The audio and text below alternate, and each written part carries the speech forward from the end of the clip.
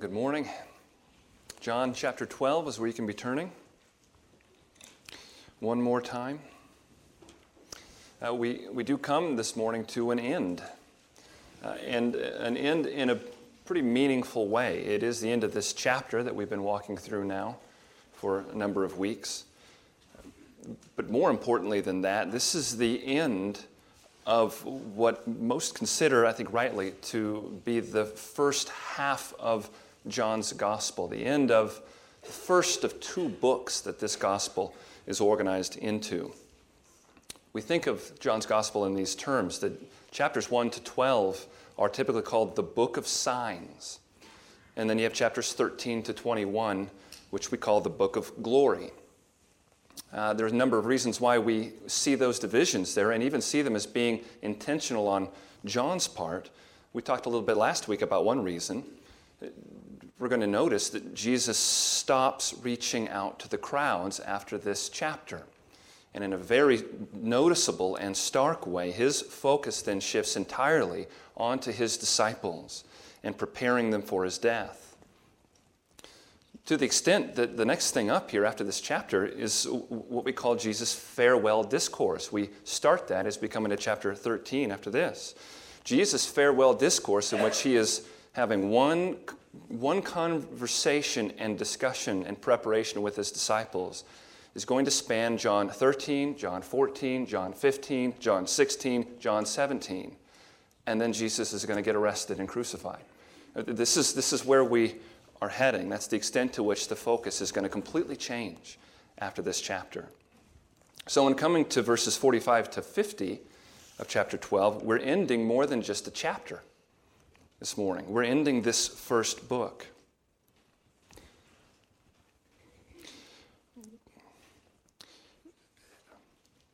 And one of the things that we see in our text this week that also helps us to recognize this as an intentional thing on John's part is to just remember what we saw last week. Do you remember? You can look up at verse 36. What happened in verse 36? It says, he departed and hid himself from them. And yet, what we're about to hear is Jesus crying out and saying this closing paragraph that, as we're going to see, absolutely epitomizes and summarizes what he has been telling everyone in this entire gospel thus far. And maybe you'll be able to tell why most are convinced that these verses here do not represent a separate discourse that followed chronologically after what we've seen in the last couple of weeks.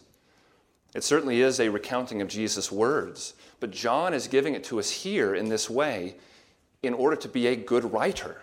He is giving us a summary statement from Christ's own lips of what his message to the world has been. What has been the substance of Jesus' teaching? Here he is. He has been sent from heaven to earth by the Father to bring a message of salvation. And what has that entailed?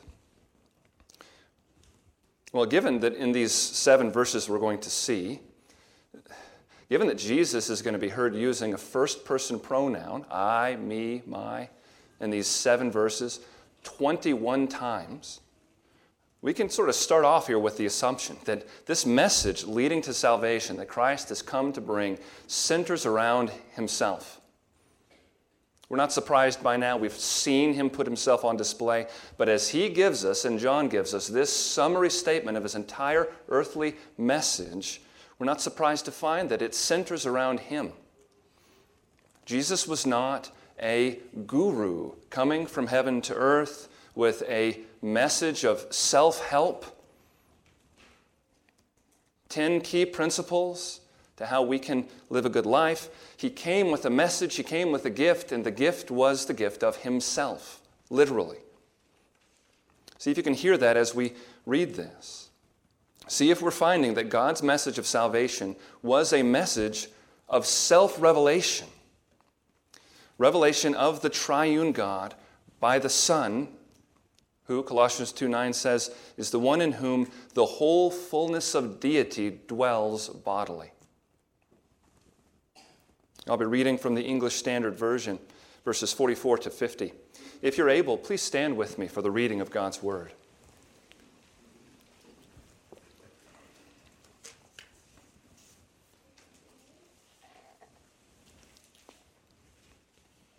And Jesus cried out and said, "Whoever believes in me believes not in me, but in him who sent me. And whoever sees me sees him who sent me. I have come into the world as light, so that whoever believes in me may not remain in darkness. If anyone hears my words and does not keep them, I do not judge him, for I did not come to judge the world, but to save the world. The one who rejects me and does not receive my words has a judge. The word that I have spoken will judge him on the last day. For I have not spoken on my own authority, but the Father who sent me has himself given me a commandment, what to say and what to speak. And I know that his commandment is eternal life. What I say, therefore, I say as the Father has told me." This is the word of the Lord. Please be seated. One simple way to describe what we have just read together is to say that Jesus is taking his earthly message and condensing it down to two senses, to the sense of sight and the sense of hearing.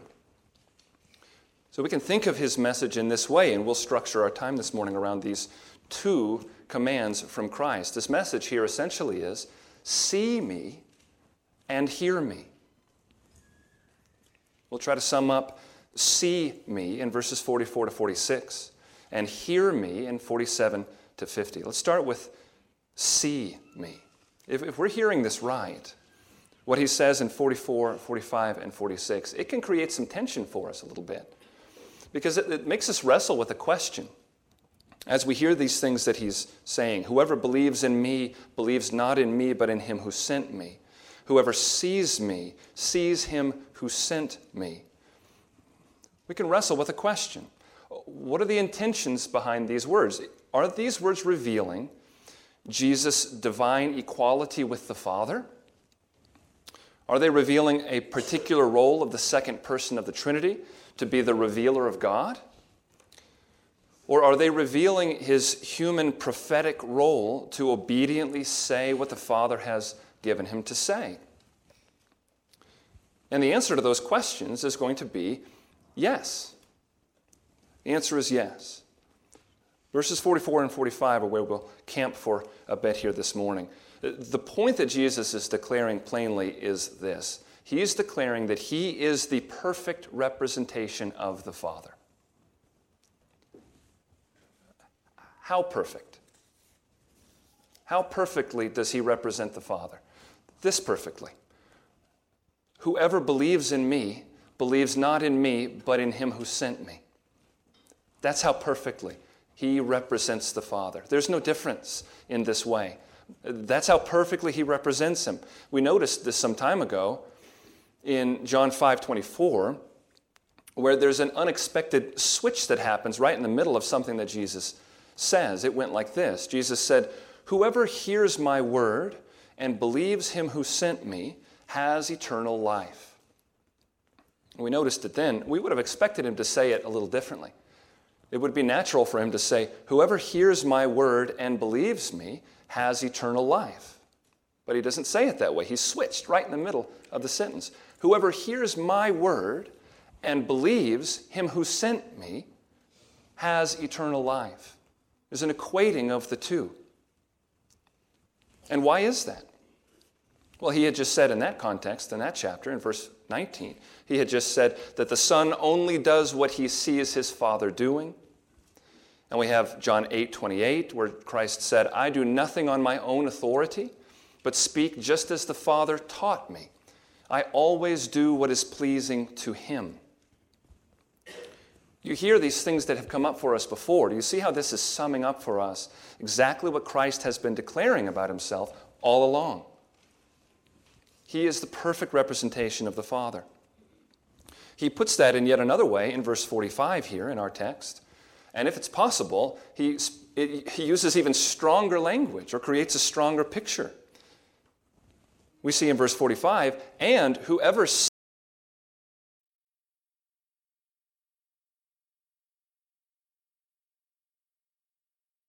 sees me sees him who sent me."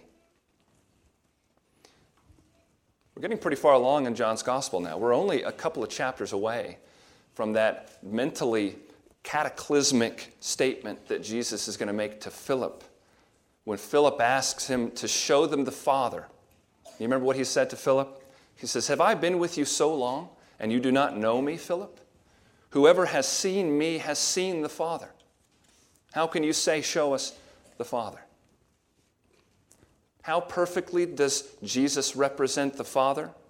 So perfectly that when you see him, and notice in each of these statements he's describing genuineness here, genuine belief in 44, genuine sight in 45.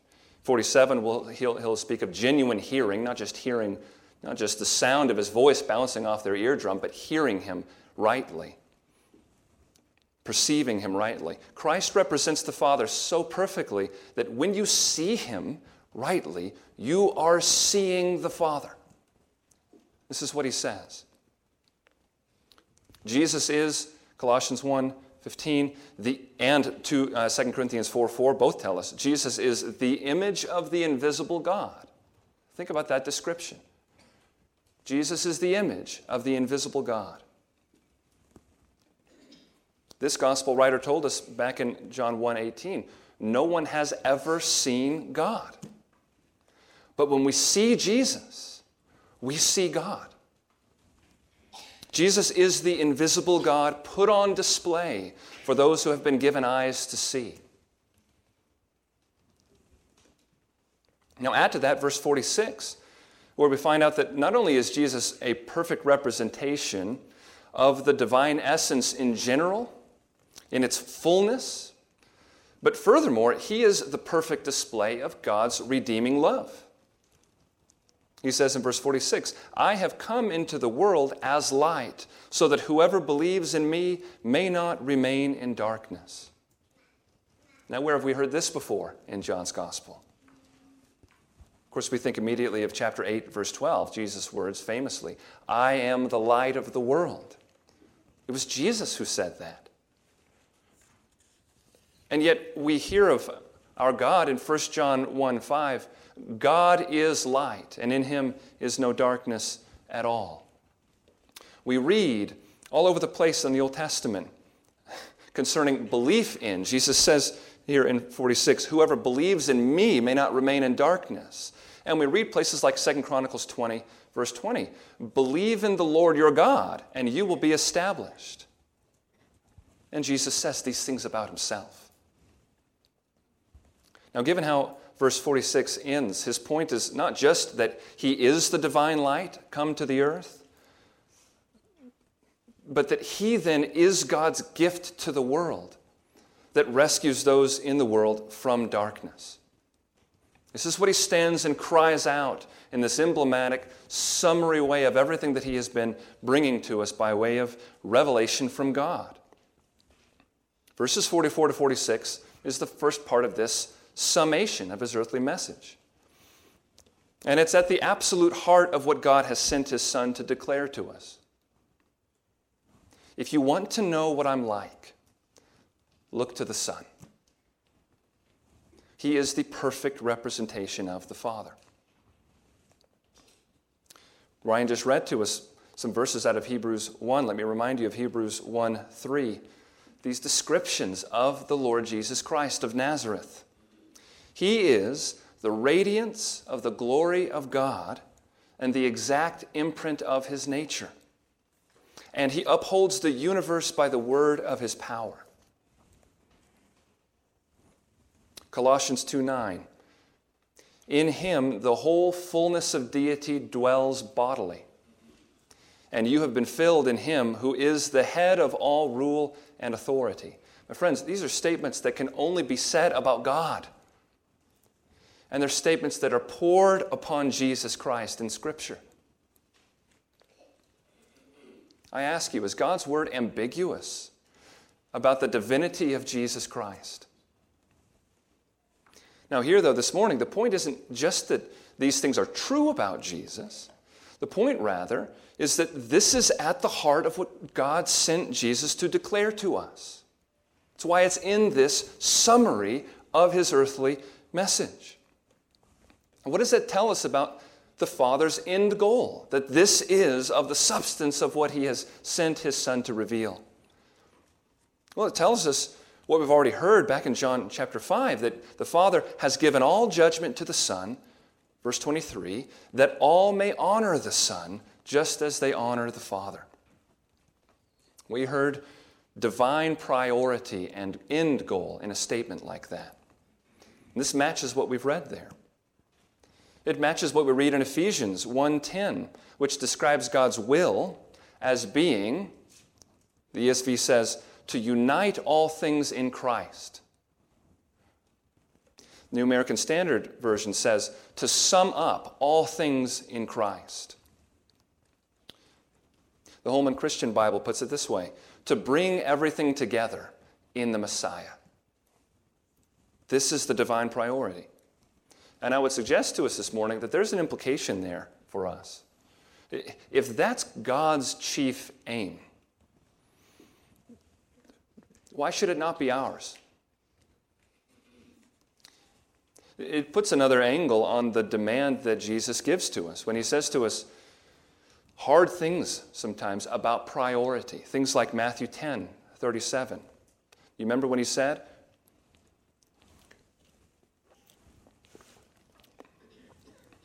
whoever loves father or mother or son or daughter more than me is not worthy of me. This helps us to hear that rightly.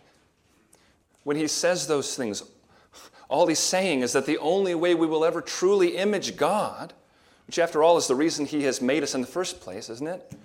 The only way we will ever truly image God is if we treasure the Son as our greatest treasure. This is at the heart of what God has sent Christ to declare to us. Now, the second half of this summary, then, is found in verses 47 to 50. This is the second part of our text this morning. And it's not really another thing, it's another aspect of the same thing. But the focus now is on Jesus' words instead of his person. So if 44 to 46 said, see me, then 47 to 50 say, hear me. And again, like with the others, we're not talking about something merely of a formal hearing. We're talking about genuineness. What does it look like to truly hear him? What do we hear in verses 47 and 48? Look again there. Jesus says, if anyone hears my words and does not keep them, I do not judge him. For I did not come to judge the world, but to save the world. The one who rejects me and does not receive my words has a judge. The word that I have spoken will judge him on the last day. Now, there's some pretty strong and clear statements here about a couple of topics. Do you hear in there the topic of obedience? And do you hear the subject of judgment in what Christ is telling us here? These are the two components of what we find. We have obedience expectations that he gives us, that he describes in terms of keeping his words, verse 47, or receiving his words in verse 48. And then we have his statements about judgment. Now, in terms of the obedience expectations, let's think about these first. I hope it is fairly clear from the beginning that Christ is demanding obedience here, isn't he? He says judgment is coming. For whom? For anyone who hears my words and does not keep them. This is what he says. And that's likened in verse 48 to the one who rejects me and does not receive my words. The one who rejects me and does not receive my words. There is no category in Scripture for someone who receives Jesus but just doesn't receive his words. I love Jesus. I receive him gladly. We have a close relation. I don't really care at all about what he says. I don't agree with him in a lot of places, but I receive Jesus. There's no such category in Scripture.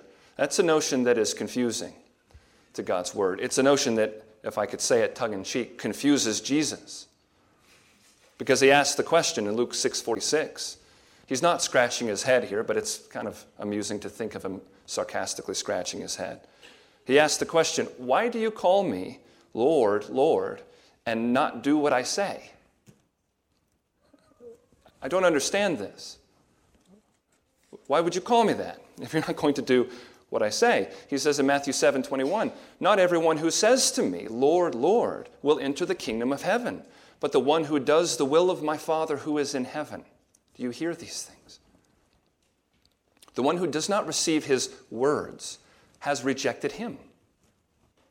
No matter what, listen, no matter what they say with their lips. Now, in terms of John's gospel, though, there's a particular emphasis that John has been giving us in this gospel. It's well represented by John 6:28 and 29. Let me reread this to you. The crowd is talking to Jesus, and it says, "They said to him, 'What shall we do to be doing the works of God?' Jesus answered them, 'This is the work of God, that you believe in him whom he has sent.'" This is God's call of obedience. Believe in the one whom he has sent. It matches clearly John's own purpose statement at the end of John chapter 20.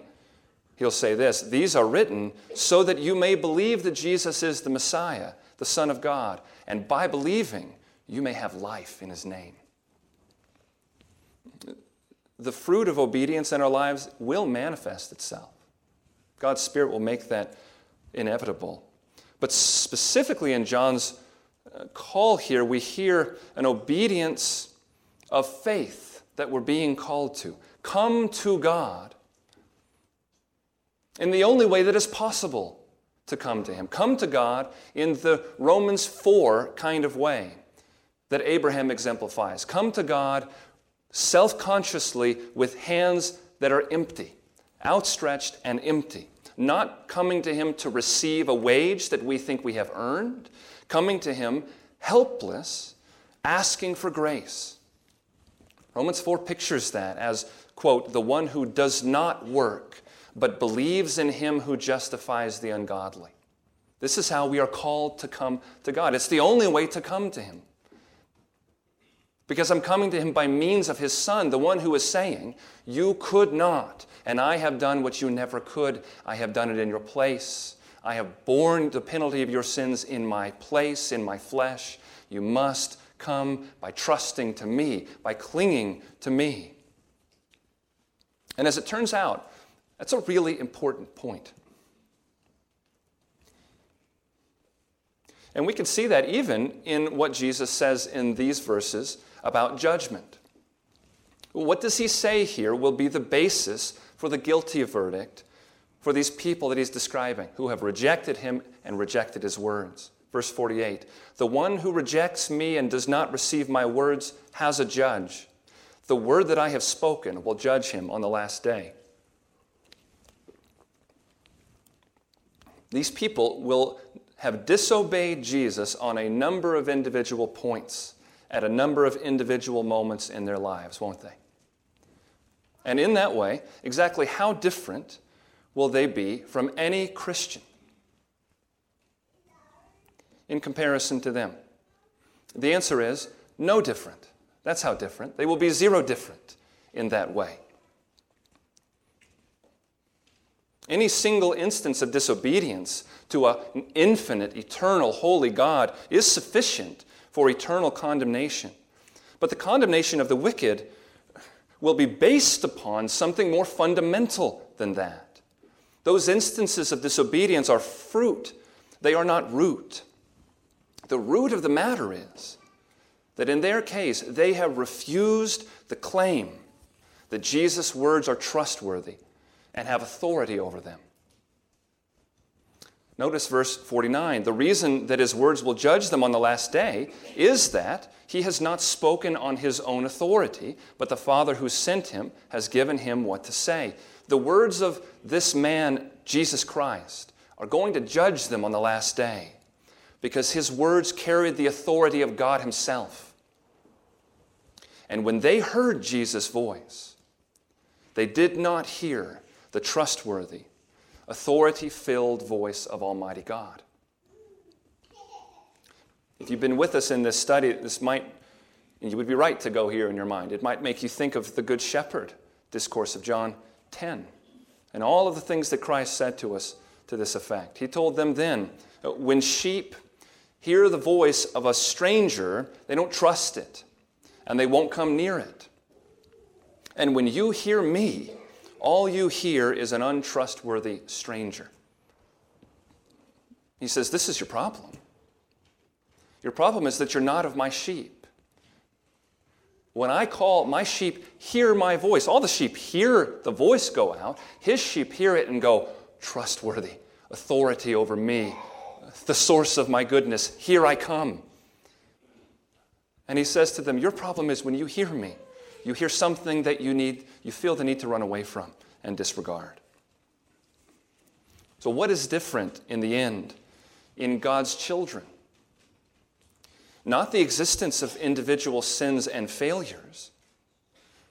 The difference is that by God's grace, when they hear Christ speak, they know all the way down to their heart and their soul, that is a trustworthy voice and one that carries with it nothing short of divine authority. I must listen to it. Now, there are a couple of points in seeing something like what we're seeing in this text this morning that we need to be very deliberate to make clear in our own minds. It's hard to say which one of these is more important than the other. The first concerns what we've heard our Lord say about judgment. He says here of these non-keepers of his word, he says in verse 47, I do not judge them, for I did not come to judge the world, but to save the world. We saw this back in John 3:17. For God did not send his Son into the world to condemn the world, but in order that the world might be saved through him. We heard a flavor of it in John 8:15, where Christ said, I judge no one. But what we've recognized is that there's a big distinction as to Jesus' purposes in his first coming. The reason he has come from heaven to earth and been born of a virgin and lived this life that he is living. And it's that first coming that Jesus is describing. The Father's purpose in sending the Son the first time was rescue and salvation, not judgment.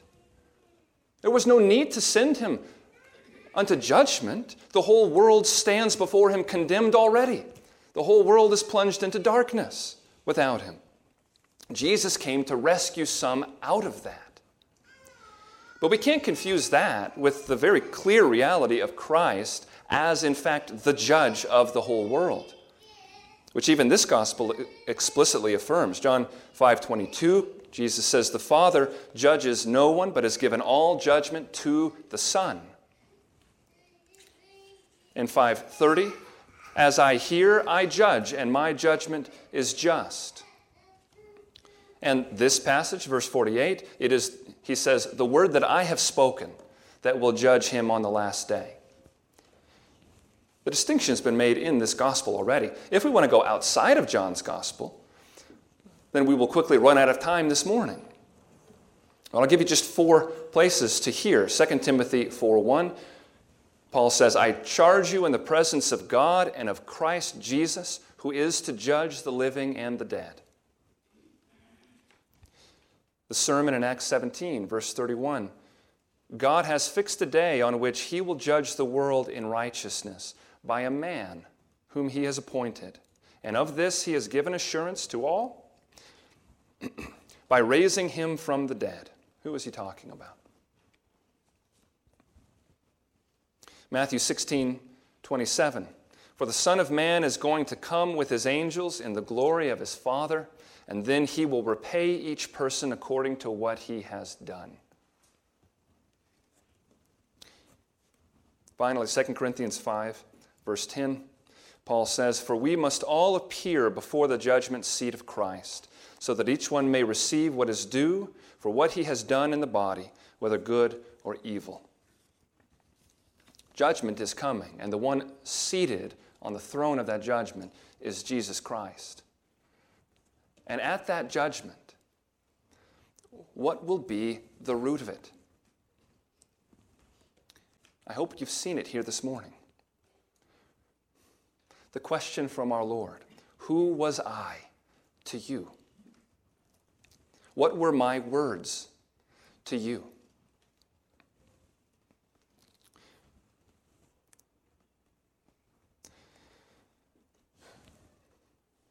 I told you I'm not sure about which one of these is more important. In finishing that one, I want to say that one's more important.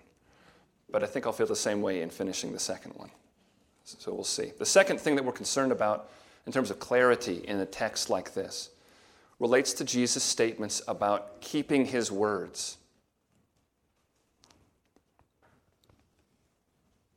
Verse 47, if anyone hears my words and does not keep them. And then comes all of these warnings to us. The question is this: has our Lord commended to us here a salvation by works? How is this not that? Look again at verse 48. We've seen this already. Who is it that falls underneath this judgment? He says, it is the one, quote, who rejects Christ and does not receive my words. Now, when it comes to his words, we have said a lot this morning, we've needed to because of what is said here. We've said a lot this morning about commands. And again, given the passages we've seen, it's not out of place for us to do that, to hear this extent to which Christ calls us to obedience to his commands. But let's remember a few things about Jesus' words. Here's one. All of his words were not commands. Some of his words, for example, were descriptions. The one who rejects Christ does not receive those words either. So when the word of Christ describes you to you and does not use glowing language to do so, in fact has some very bad news to give you about you, how do you receive it? The one who rejects Christ doesn't. He says, that's nonsense. It's not what I'm like. You don't know me. I'm not so bad as all that. If you're wondering whether you have heard the voice of God in the Word of God as is being commended to us in this text, I wonder, when you hear God's Word describe you to you, and you nod with it in sad agreement at its descriptions of your fallen nature, of your helplessness, of your sinfulness, of your need for forgiveness and cleansing. When you nod in agreement at those things, should you not take comfort in that? You are receiving his words. When you hear his descriptions and say, he knows me, he speaks truth. Not all of his words are commands or descriptions. Some of his words are promises. The one who rejects Christ does not receive those words either. And why should he? If he doesn't accept Jesus' description of his needs that those promises are addressing. But if you wonder whether you have truly heard the voice of God in the Word of God, if you've seen the glory of God in the face of Jesus Christ, and you nod in certainty and trust when Christ promises that whoever comes to me, I will certainly not cast out. When you believe in the truth and reliability of his promises, are you not receiving his words? Do you hear how different Jesus' warning is in verse 48 here then from a salvation by works? It's exactly the opposite of that. This is a description of salvation by faith. The one who has not rejected Christ is the one who believes him when he speaks. That one is weak. That one is prone to wander and stumbles in many ways, according to James 3:2. But at its root, what sets the Christian apart is that he hears the authority, the power, the trustworthiness of God himself in the Word of God. It's what leads that man, that woman, to hunger and thirst for righteousness in their life, to pursue and follow after Christ, because they in fact believe him when he says, I am the way and the truth and the life. No man comes to the Father except through me. They believe him when he says, I am the light of the world. Will you walk and not walk in darkness, you have to follow after me. You have to walk the path that I have walked. We move toward him all our life, stumbling but clawing toward him by the work of the Spirit because we believe him. We believe that what he's told us is the truth. And so this morning, as John closes out this book of signs, what he does and what Jesus does is he shows us himself. John shows us Jesus crying out. That's how this all began, right? Verse 44. Do you think he finds this to be significant, what he's bringing to us, when he cries out like this? He cries out and he says, "Whoever believes in me will not remain in darkness. Hear my words. Receive my words." And the result for us who hear his words today is that the older that we get, we've received his words, we have maybe the faith of a mustard seed sized, and we begin to walk after Jesus. And the result is that as time goes on, the older that we get, and therefore the more experienced that we get, even as to things like experienced about our own nature, experienced about the extent to which the Scriptures really do know us. I mean, it's not an uncommon experience to read God's Word and just be dumbfounded. How did it know that about me? This thing knows who I am. We grow in those experiences. And the more that happens, the more that we want to shape our entire lives around this book. These are his words. And so this is the way that we live. Proverbs 3:6. Trust in the Lord with all your heart and do not lean on your own understanding. And as we truly receive it, as we believe it and we take it in and we obey it, we find ourselves echoing the realization of Jeremiah 15:16. I'll end with this. He wrote there, "Your words were found and I ate them, and your words became to me a joy and the delight of my heart, because I am called by your name, O Lord God of hosts." Let's pray together.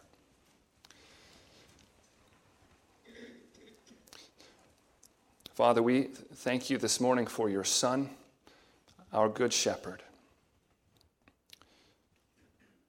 We thank you for the way in his life on earth that he shepherded us, that he protected us from our greatest enemy, that he protected us from our own sin and its just condemnation.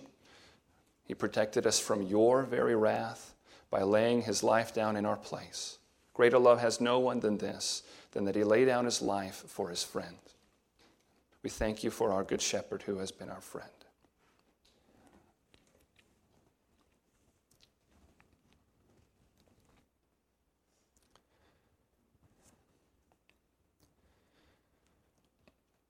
Lord, furthermore, this morning we thank you for our Good Shepherd who shepherds us by his word all the days of our life.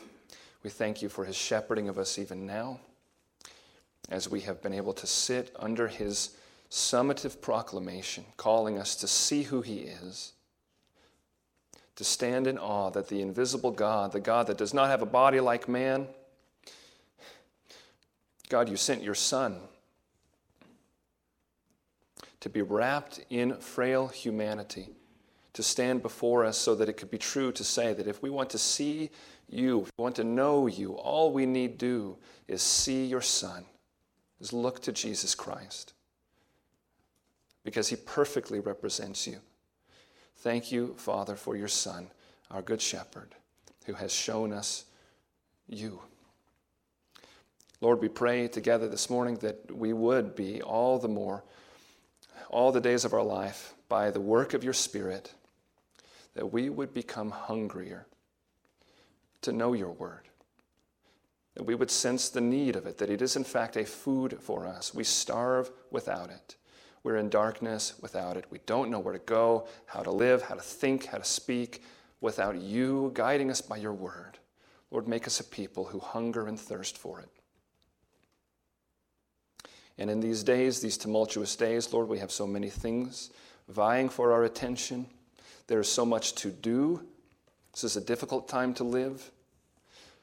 Lord, we pray that as you make us faithful and as we engage in those ways, that we will not, along the way by accident, lose sight of a passage like this. Lord, help us to fix our eyes on your word and to walk before you after the path of Jesus all the days of our life. Thank you, Lord, for your promise to hold us near to you, that it is not us holding on to Jesus. He is holding on to us. We thank you for him this morning. We pray in Jesus' name. Amen. Let me invite you, let's stand.